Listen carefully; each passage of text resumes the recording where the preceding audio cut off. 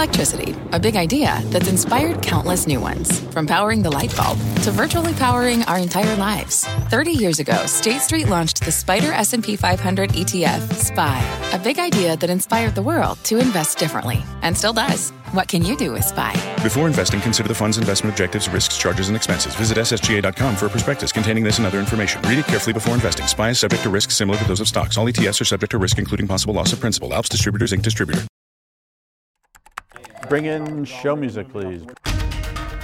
This is Squawk Pod. I'm CNBC producer Katie Kramer. Today on our podcast, to like or not to like? That is the question, at least on Instagram, the platform rolling out new features. Instagram head Adam Mosseri. The hope was to depressurize Instagram a little bit, to allow people to focus a little bit less on how many likes they were getting and a little bit more on the people that inspire them and on connecting, with their friends.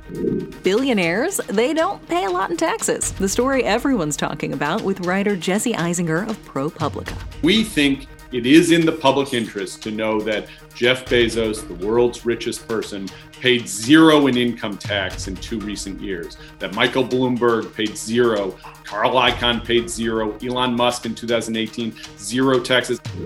Those stories plus meme stocks on the move. They're also divorced from reality. I don't know what you do. And cha-ching Chipotle.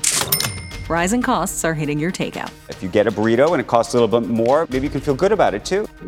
It's Wednesday, June 9th, 2021. Squawk Pod begins right now. Stand Becky by in 3, 2, 1. Cue her, please. Good morning, everybody. Welcome to Squawk Box here on CNBC. I'm Becky Quick, along with Andrew Ross Sorkin. Joe is out today, but we're watching the U.S. equity futures at this hour. First up today on the podcast, no, it's not AMC, it's not GameStop, even though that company does report earnings today. It's not even Wendy's. The latest meme stock, the new kid on the block, Clover Health. It's a Medicare insurance startup that went public through a SPAC, a special purchase acquisition company created by venture capitalist Chamath Palihapitiya. Here he is on Squawk Box in October 2020. Almost a third of all Americans have at least 2 chronic diseases like diabetes and heart disease. Now, you would think a market failure like this wouldn't be rewarded, but you would be wrong. And the great thing is we found this company, and this is why we are really excited after months of diligence and work to announce a merger between IPOC and Clover Health to take Clover Health public. Shares of Clover jumped more than 85% yesterday, even doubling at one point. It was one of the most mentioned stocks on Reddit's Wall Street Bets forum, which now has more than 10 million members. The rally could put a squeeze on short sellers, who lost an estimated $500 million on Clover yesterday. Now, Clover Health had received a notice from the SEC in February following a critical report from short seller Hindenburg Research that alleged the company's software prompts doctors to charge Medicare more than necessary. It said it would be cooperating with regulators, although shares of the company had been struggling, and more than 40% of the stock was sold short as of Tuesday. If you're Chamath Palihapitiya, do you sell the Clover shares? You can. Your expiration is over. That's what I was going to say. Would we know? When will we know if he sells it? I know that lockup expired. The lockup expired. I don't know how quickly you would know. I got to look. I assume he's on the board, and if he's on the board, you'd be an insider, so you'd see the sale. But I just don't know when you'd see it. You'd see it relatively quickly, I think, within 24 hours or 48 hours of the trade, right? So the question is, if you're him, do you sell? I mean, this goes to the whole idea of all of this is the Adam Aron issue at AMC. Right. This is the issue with Clover, with all of these. I mean, but they're all so divorced from reality. I don't know what you do. I think it was important that Adam Aron did not sell. I think it would be very hard for Adam Aron to continue to raise money. Right. By the way, $16 million is what he put in originally. Right. A third of that was pledged to Credit Suisse for a loan. Right now, that stake, though, the $16 million is worth $682 million based on where the gains have gone. And that's a gain of over 4,000%. Now, Clover may be a different story because Clover may not need to raise money. I mean, I don't think at the moment that Clover there's any anticipation that they're going to try to dilute the shareholders and raise cash because now they're desperate for money. It wouldn't help Chamath's image if he were to sell at these levels very quickly. That would also be a separate challenge. Right. Absolutely. The president ending a couple of weeks-long effort now to reach a deal with Senate Republicans on infrastructure. And a call yesterday with the lead GOP negotiator, which was Senator Shelley Moore Capito of West Virginia, President Biden making clear the divide was too large. The president shifting focus to a bipartisan group of centrist senators who've been working separately on an alternative compromise that will likely face some steeper odds of gaining Republican support. Interesting. The only bipartisan game in town these days is trying to go up against China. Right. And it was a vote of about 68 senators who they got to sign off on that, too. Still goes to the House. We'll see what happens. El Salvador has become the first country to adopt Bitcoin as legal tender. 62 of 84 lawmakers are approving the measure. Prices can now be displayed in Bitcoin, or displayed, I should say, and maybe potentially displaced in Bitcoin. Tax payments can be made with the digital currency, and exchanges in Bitcoin will not be subject to capital gains tax there. So a lot of interesting elements to this. The price of Bitcoin jumping shortly after the vote concluded. You're looking at Bitcoin now at about $34,000 after briefly popping down into the 32-ish range for a bit after some of the questions about what the U.S. government had done to get some of that money back from the Colonial Pipeline, ransomware issues, and the like. You think this helps, or does anybody pay attention? I don't know if El Salvador is the credentializing country for this issue. Maybe if a G7 country does it, will be a different story. Yeah. If you care about Chipotle burritos, here's some news for you. Your burrito is going to cost more this month. That's what's going to happen. The restaurant chain has hiked menu prices by roughly 4% to cover the cost of raising its workers' wages. In May, Chipotle announced it would raise hourly wages to reach an average of $15 per hour by the end of June. A company executive spoke at a conference yesterday hosted by Baird, saying they'd pass the cost on to consumers. Chipotle's CFO said no more price increases are planned, but they're watching the rising costs of ingredients.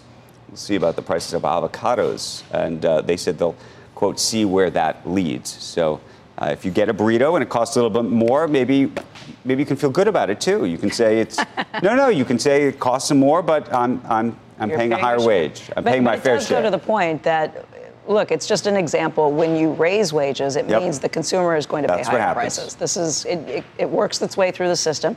And by the way, you're not going to be able to go back and then lower prices down the road. Once it gets into the wages, and then it rolls into pricing at the counter, these are permanent changes. They're not going to get rolled back. Permanent changes they are. So the burrito costs more. It's not transitory, at least in this situation. But so much of it's not going to be transitory. Right, and that's the question for the Fed. At what point does the Fed say, okay, this is no longer transitory, or do we not hit that point? And that's the bazillion-dollar question. The bazillion-dollar question. Coming up on Squawk Pod, the creator economy. Instagram unveiling new ways for users to profit from their posts. Instagram's Adam Mosseri. There's other things we can do in the space of allowing users to pay for gated content or tipping or digital goods. And then there's obviously rev share as well, which we already experiment with in the video space. But if we're going to be the best home for creators online, we're going to have to offer a suite of these types of monetization products because there's a lot of competition and it's heating up fast. At the UPS Store, we know things can get busy this upcoming holiday. You can count on us to be open and ready to help with any packing and shipping or anything else you might need. Is there anything you can't do? Actually, I don't have a good singing voice. The UPS... Nope. But our certified packing experts can pack and ship just about anything. At least that's good. The UPS Store. Be unstoppable. Most locations are independently owned. Product, services, pricing, and hours of operation may vary. See Center for details. Come in today to get your holiday goodies there on time. What's on the horizon for financial markets? At PGIM, it's a question that over 1,400 investment professionals relentlessly research in pursuit of your long-term goals. Specialized across asset classes, but united in collaboration, our teams provide global and local expertise. Our investments shape tomorrow, today. Pursue your tomorrow with PGIM, a leading global asset manager.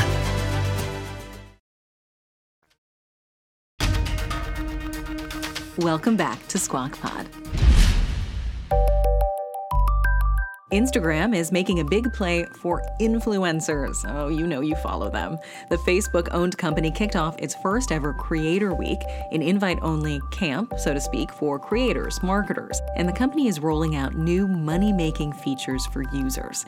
It'll be easier to open shops to sell merchandise, and creators will be able to earn more money when people buy enough badges to support them during live videos. Also, Instagram will begin testing what's called a native affiliate tool. That will help people people to earn commissions for purchases they inspire others to make. A lot going on Instagram, and this all comes on the heels of Mark Zuckerberg's comments earlier this week about Facebook's relationship with creators on its platform. In a post, Zuckerberg wrote that the social media company will wait until at least 2023 to take a cut of revenue from creators who use Facebook for their businesses. And when they do take that cut, it'll be less than the 30% that Apple takes. Social media shots fired. Instagram head Adam Mosseri joined our TV broadcast to discuss all of this. Here's Andrew Ross Sorkin kicking off that interview. Adam, it's great to see you this morning. Thank you for waking up early on the West Coast. It is a big week, and it does feel a bit to me, I don't know if it's a business model shift, but I'm actually curious when you think about this shift, how much of it you think ultimately will be a business model shift if we look at what Instagram looks like 2 or 3 years from now? Well, in general, I think it's our job to try to identify how the world is changing and make sure we lean into those broader shifts. And one of the most important ones right now, we believe, is the shift in power from institutions to individuals. Sports is a good example. Athletes are more relevant than teams for the first time in history. And we think creators, people whose personality is part of their brand and they make a living online, are a really important part of that shift. And people want to see the world through the eyes of those that they aspire to be like. They want to see what it's like to be in someone else's shoes. And so we want to lean into that shift as much as we can. And a key thing we need to do is help creators make a living. We aspire to have millions of creators make a living across all of our apps. And the announcements yesterday are just one step on that longer path. If we do have this conversation in 2 or 3 years from now, though, when you look at the revenue mix at a place like Instagram, how much of it do you think is going to be advertising driven versus what I imagine you're hoping will be a commission-oriented business where you will capture a piece of what the creators are capturing? I think it'll be predominantly an advertising business. But to be clear, creators generate an immense amount of content, which then we advertise against. So it's actually very symbiotic for us. But there's got to be a range of different ways for creators to make a living. So what we announced yesterday was mostly in the space of commerce. So affiliate marketing, where creators can tag products that they love and then earn a commission, and then some new tools around creator shops, because a lot of creators sell their own merchandise. But there's other things we can do in the space of allowing users to pay for gated content or tipping or digital goods. And then there's obviously rev share as well, which we already experiment with in the video space. But if we're going to be the best home for creators online, we're going to have to offer a suite of these types of monetization products, because there's a lot of competition and it's heating up fast.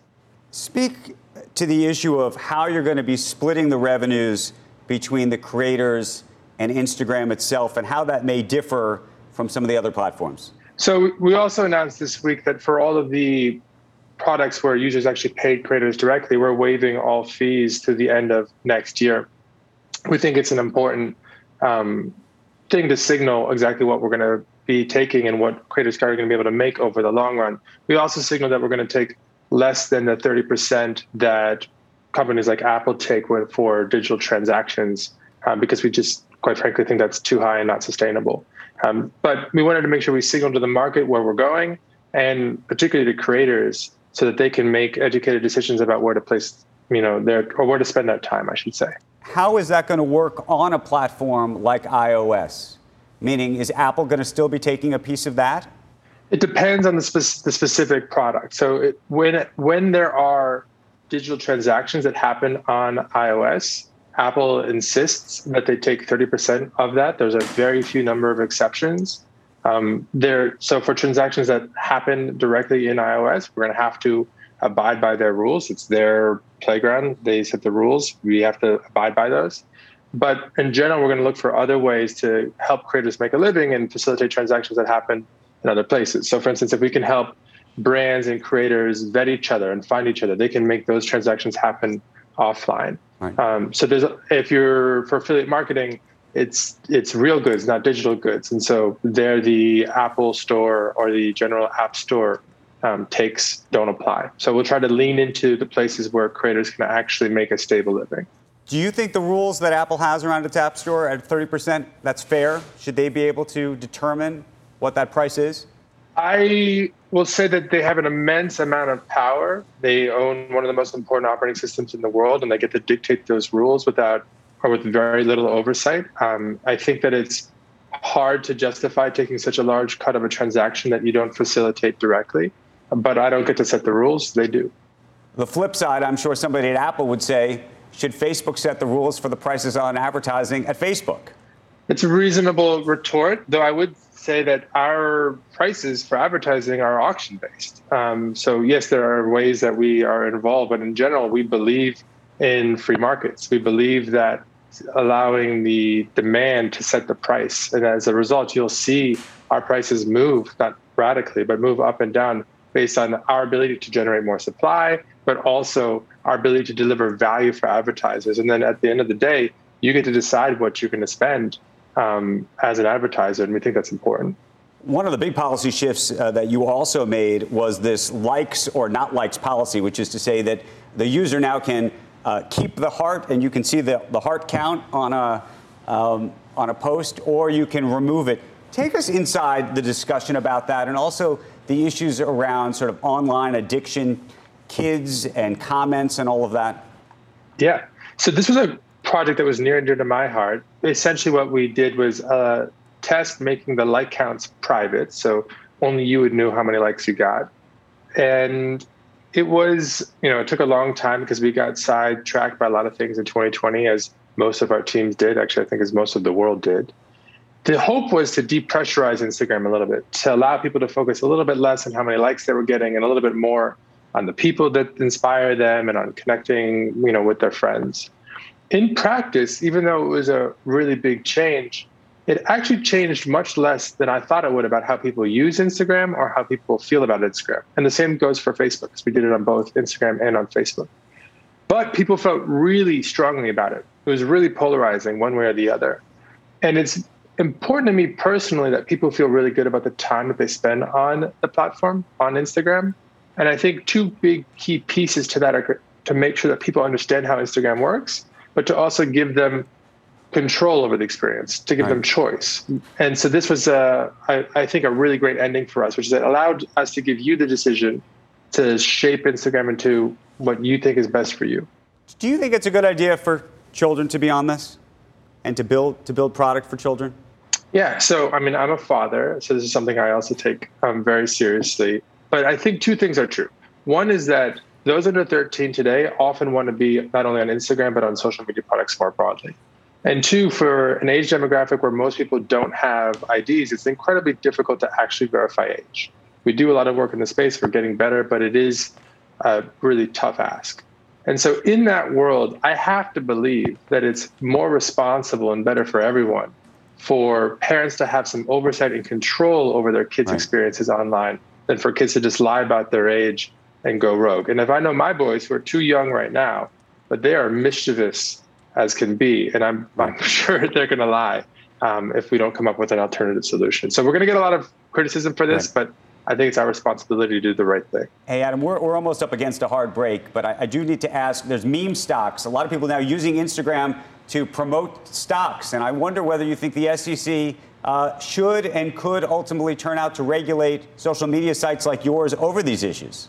So I don't know about weighing in on the regulation specifically, but I think this all has to do with that shift in power from institutions to individuals. It's pretty wild. In this case, it's a little bit concerning for obvious reasons. I was actually going to ask you the same question. But I think that what we're seeing is not a trend that's going to go away. It's going to continue. And I think it's something that we need to take seriously. Now, we haven't seen a lot of this activity on Instagram, but we're keeping a close eye on it. I think it's coming. If it's not there already, Adam, it's coming soon. Again, we appreciate seeing you this morning. Hope to see you live and in person, maybe on a live Instagram at some point. Talk to you very, very soon. Absolutely. Thank you. Pleasure. Cheese will be next. Next on Squawk Pod, a major story from ProPublica. Billionaires keeping their billions. Senior reporter Jesse Eisinger on the taxes paid or not by the wealthiest Americans. Most of us are in the tax system and we get salaries and we get taxes extracted from our salary. The ultra wealthy are completely outside of the system. The question is whether that system is working. We'll be right back. Canva presents Unexplained Appearances. It was an ordinary workday until... that presentation appeared out of thin air. Also, it's eerily on brand. Wait, did that agenda just write itself? Words appear, making this unexplainable case... Unexplainable? It's Canva's AI tools. I can generate slides and words in seconds. Really? The real mystery is why I'm only learning this now. Canva.com, designed for work. Stand Becky by. You're listening to Squawk Pod. 2, 1, cue, please.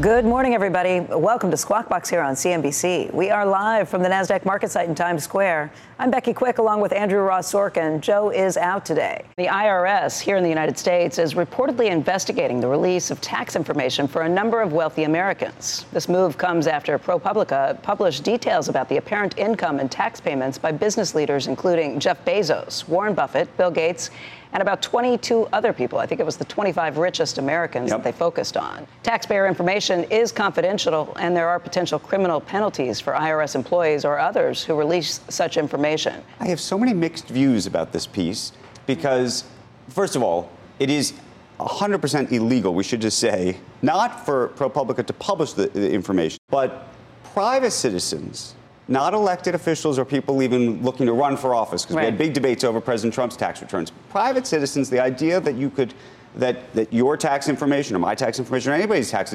information would be publicly disclosed is one of the last things in America that's actually been protected. Right. It undermines the credibility of the system to see something like this. I thought what was weird about it is they say they don't know where they got the information, which how do you make sure that it's actually the right information? Well, it looks like they then went, look, there are elements of it that were clearly, I would argue, in the public interest to know. That it was revelatory insofar as there was a year in which Jeff Bezos not only didn't pay taxes, but got a $4,000 child tax credit, which was fascinating and interesting. I think there was a little bit of cherry picking. I think there was a little bit of cherry picking of information because you saw years that they weren't paying, but you didn't necessarily see what they were paying in the other years. And I think there was a larger issue, which is that they spent a lot of time comparing the tax bill with their overall wealth, paper-based wealth, not necessarily realized gains.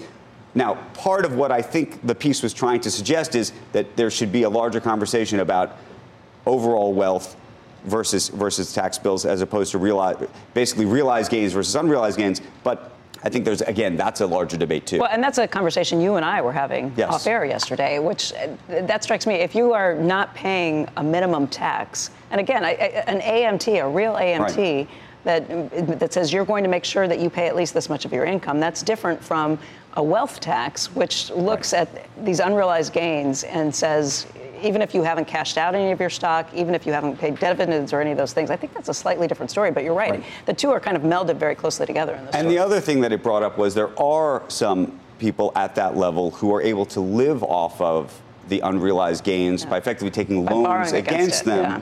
So the Elon Musks of the world, it looked as if at one point maybe Carl Icahn at one point was doing this, potentially Larry Ellison and others who take enormous loans against that. And then effectively don't pay taxes for years and then are able to do that. I think there's a lot of ways to fix the system. Yeah. But I'm not sure I'm I'm upset with people who are not paying off of unrealized gains because nobody's asking them to pay up against unrealized gains. Anyway, joining us right now, ProPublica senior reporter and editor Jesse Eisinger. Jesse, it's great to see you this morning. It is the story that everybody is talking about, and we want to talk about it with you on so many different levels. I want to start the conversation, if we could, just going into some of the detail about some of the individuals and what you reported. People like Jeff Bezos claiming a $4,000 tax credit for his children in 2011 after reporting that he had no income that year. Warren Buffett paid, you report, under $24 million in taxes between 2014 and 2018. Mike Bloomberg paying $70 million in tax in 2018, despite, as you said, reporting a $1.9 billion in net income. Carl Icahn and Elon Musk clearly taking out loans against stock collateral. Again, that prevents creating additional income. George Soros had no federal income. So there's, for a couple of years, between 2016 and 2018. So there's a lot that is revelatory in this. My question to you is, how do you think that they're doing it? And one of the things that you do in the story is compare how much money they paid in taxes to their overall wealth or their gain in wealth during those periods. And to me, that piece of it, I want to get to in a second, but I wanted to spend some time thinking about how and why and whether you think it's legal what they're doing. Sure. Thanks for having me, Andrew. Always great to be back on Squawk Box. So let's just situate this for a second. If you want to talk about effective tax rates, the tax rates on billionaires, we have a companion piece to the main piece. It shows that billionaires pay effective tax rates that are lower not only than the 0.001%, but also lower than someone making $45,000 a year, about 15%, 16% in the last 2014 to 2018. That's effective tax rates on income. We don't think that's the most meaningful way to talk about the ultra wealthy because they're really not in the tax system. I and many of the viewers, well, maybe not many of the viewers on CNBC, maybe not you, but most of us are in the tax system and we get salaries and we get taxes extracted from our salary. The ultra wealthy are completely outside of the system, and their wealth and all of the power and all of the means that their wealth confers is completely, almost entirely outside of the system. And the question is whether that system is working. So the question, though, that I'd ask you is, to me, there's the issue of realized gains and unrealized gains. And the thing that you do that is interesting, though there's been a number of critics of it, is the idea of comparing it to unrealized gains. Steve Ratner, who I should say oversees and represents the money of Michael Bloomberg, who's mentioned in the piece, called the piece financial gibberish. Steve Ratner. But that's, the funny thing is that, first of all, there's a whole economic concept about unrealized gains being income. It goes back to the 1920s. But irrespective of that, what's happening is with the super wealthy is that their wealth is growing, and that is allowing them to have the means to do an enormous amount of spending and keep control of the company. So how do they spend if they don't realize? Well, they borrow against the wealth. So Elon Musk pledges his shares and borrows billions, tens of billions of dollars. Carl Icahn borrows billions of dollars. Larry Ellison had a $10 billion credit line. So what's happening when they borrow is that they're not selling, they're not taking gains, they're not paying any taxes, and they're living lavishly. In the case of Carl Icahn, we're all subsidizing the leverage that he uses to boost his returns. So is that a system that's effective? Is that a system that's fair? Are they paying their fair share? We think that this is the right measure. I don't think it's gibberish at all. I don't think Haig Simons in the 1920s thought it was gibberish to measure income this way. It's a very carefully done analysis that look, I agree with you in that there's a very fair question to be asked about whether we should be incentivizing effectively the interest expense of loans to be used in this way at this level. I've asked questions about when it comes to philanthropy at that level, what the kinds of deductions that should turn out to be, and whether and how you can deal with the step up in basis issue and eliminating that at death so that you can capture all of this. So we're not in disagreement about. There are elements of this, I think, that you and I are completely in agreement about. Let me ask you a very different question, though, which is there's a big question right now about this data itself, which is to say that historically private actors, private citizens, their tax information has been kept private. That's different than elected officials or even private citizens that are running for elected office. Do you think that data should be private? Well, we don't think that some of the data should be private. We published it. We are being careful, responsible stewards of this information, and we're only putting it through a prism of what is in the public interest. And we think it is in the public interest to know that Jeff Bezos, the world's richest person, paid zero in income tax in 2 recent years, that Michael Bloomberg paid zero, Carl Icahn paid zero, Elon Musk in 2018, zero taxes. I defy anyone, one, to say, like, this is old news and we're all jaded and the rich can avoid taxes. I think no one would have thought that this was the case until yesterday when we published it. Maybe, that real estate moguls like Donald Trump or Jared Kushner might pay zero, but not these guys. So we think it's in the public interest. We were very careful. We verified all the information. The most important aspect of this to us is the information comes and we put it through a prism. Is it verified? Is it true? Is it newsworthy? And we thought it passed that.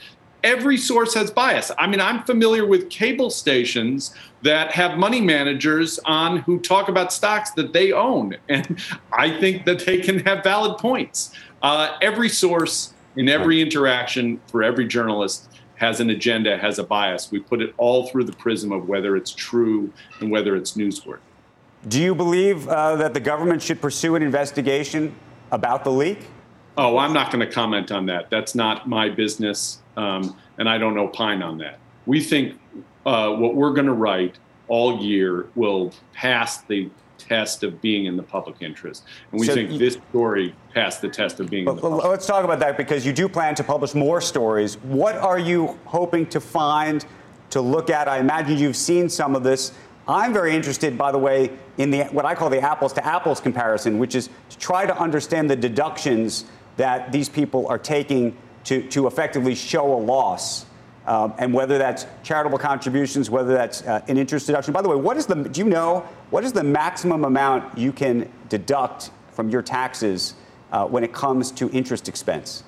Well, interest expense, you can wipe out your entire income. That's what Carl Icahn did he wiped out $500 million in 2016, 2017 with interest expense. Charitable deductions, there's a limit on that. So your audience would be very helpful for this. We are looking for tips and help to analyze this information. We have an enormous number of stories we're going to do. They're all going to be carefully done, and they're going to show the techniques that the ultra-wealthy use to manufacture losses. Sometimes they're paper losses. We're going to show a lot of deductions. We're going to show interesting stories about credits. We also have audit records, so we're going to try to analyze what the audits of the ultra-wealthy have been and whether the IRS is really pursuing the ultra-wealthy when they're aggressive. We welcome help from reporters, from viewers like, on CNBC. Jesse, just a quick question. Correct me if I'm wrong. I don't think that there's anything illegal that anyone's done. Are you trying to embarrass them for what they've done, or are you trying to change the laws?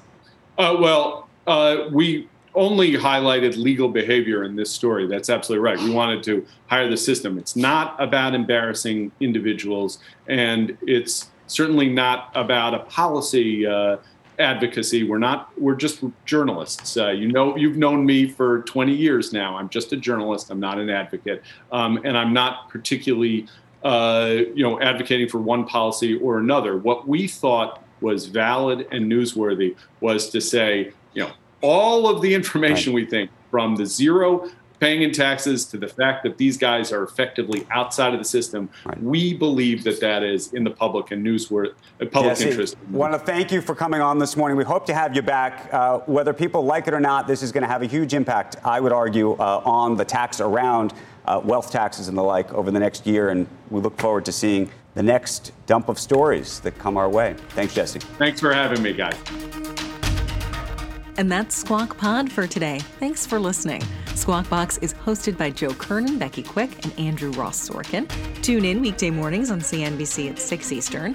Subscribe to Squawk Pod wherever you get your podcasts. Tell a friend to listen to Squawk Pod. Sharing is caring. We'll meet you back here tomorrow. We are clear. Thanks, guys.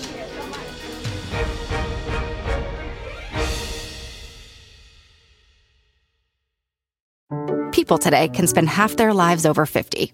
So it's good to be financially ready for what's important to you as you get older, like a family vacation.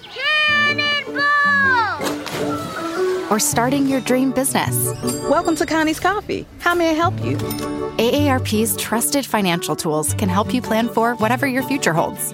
That's why the younger you are, the more you need AARP. Start planning today at aarp.org/moneytools.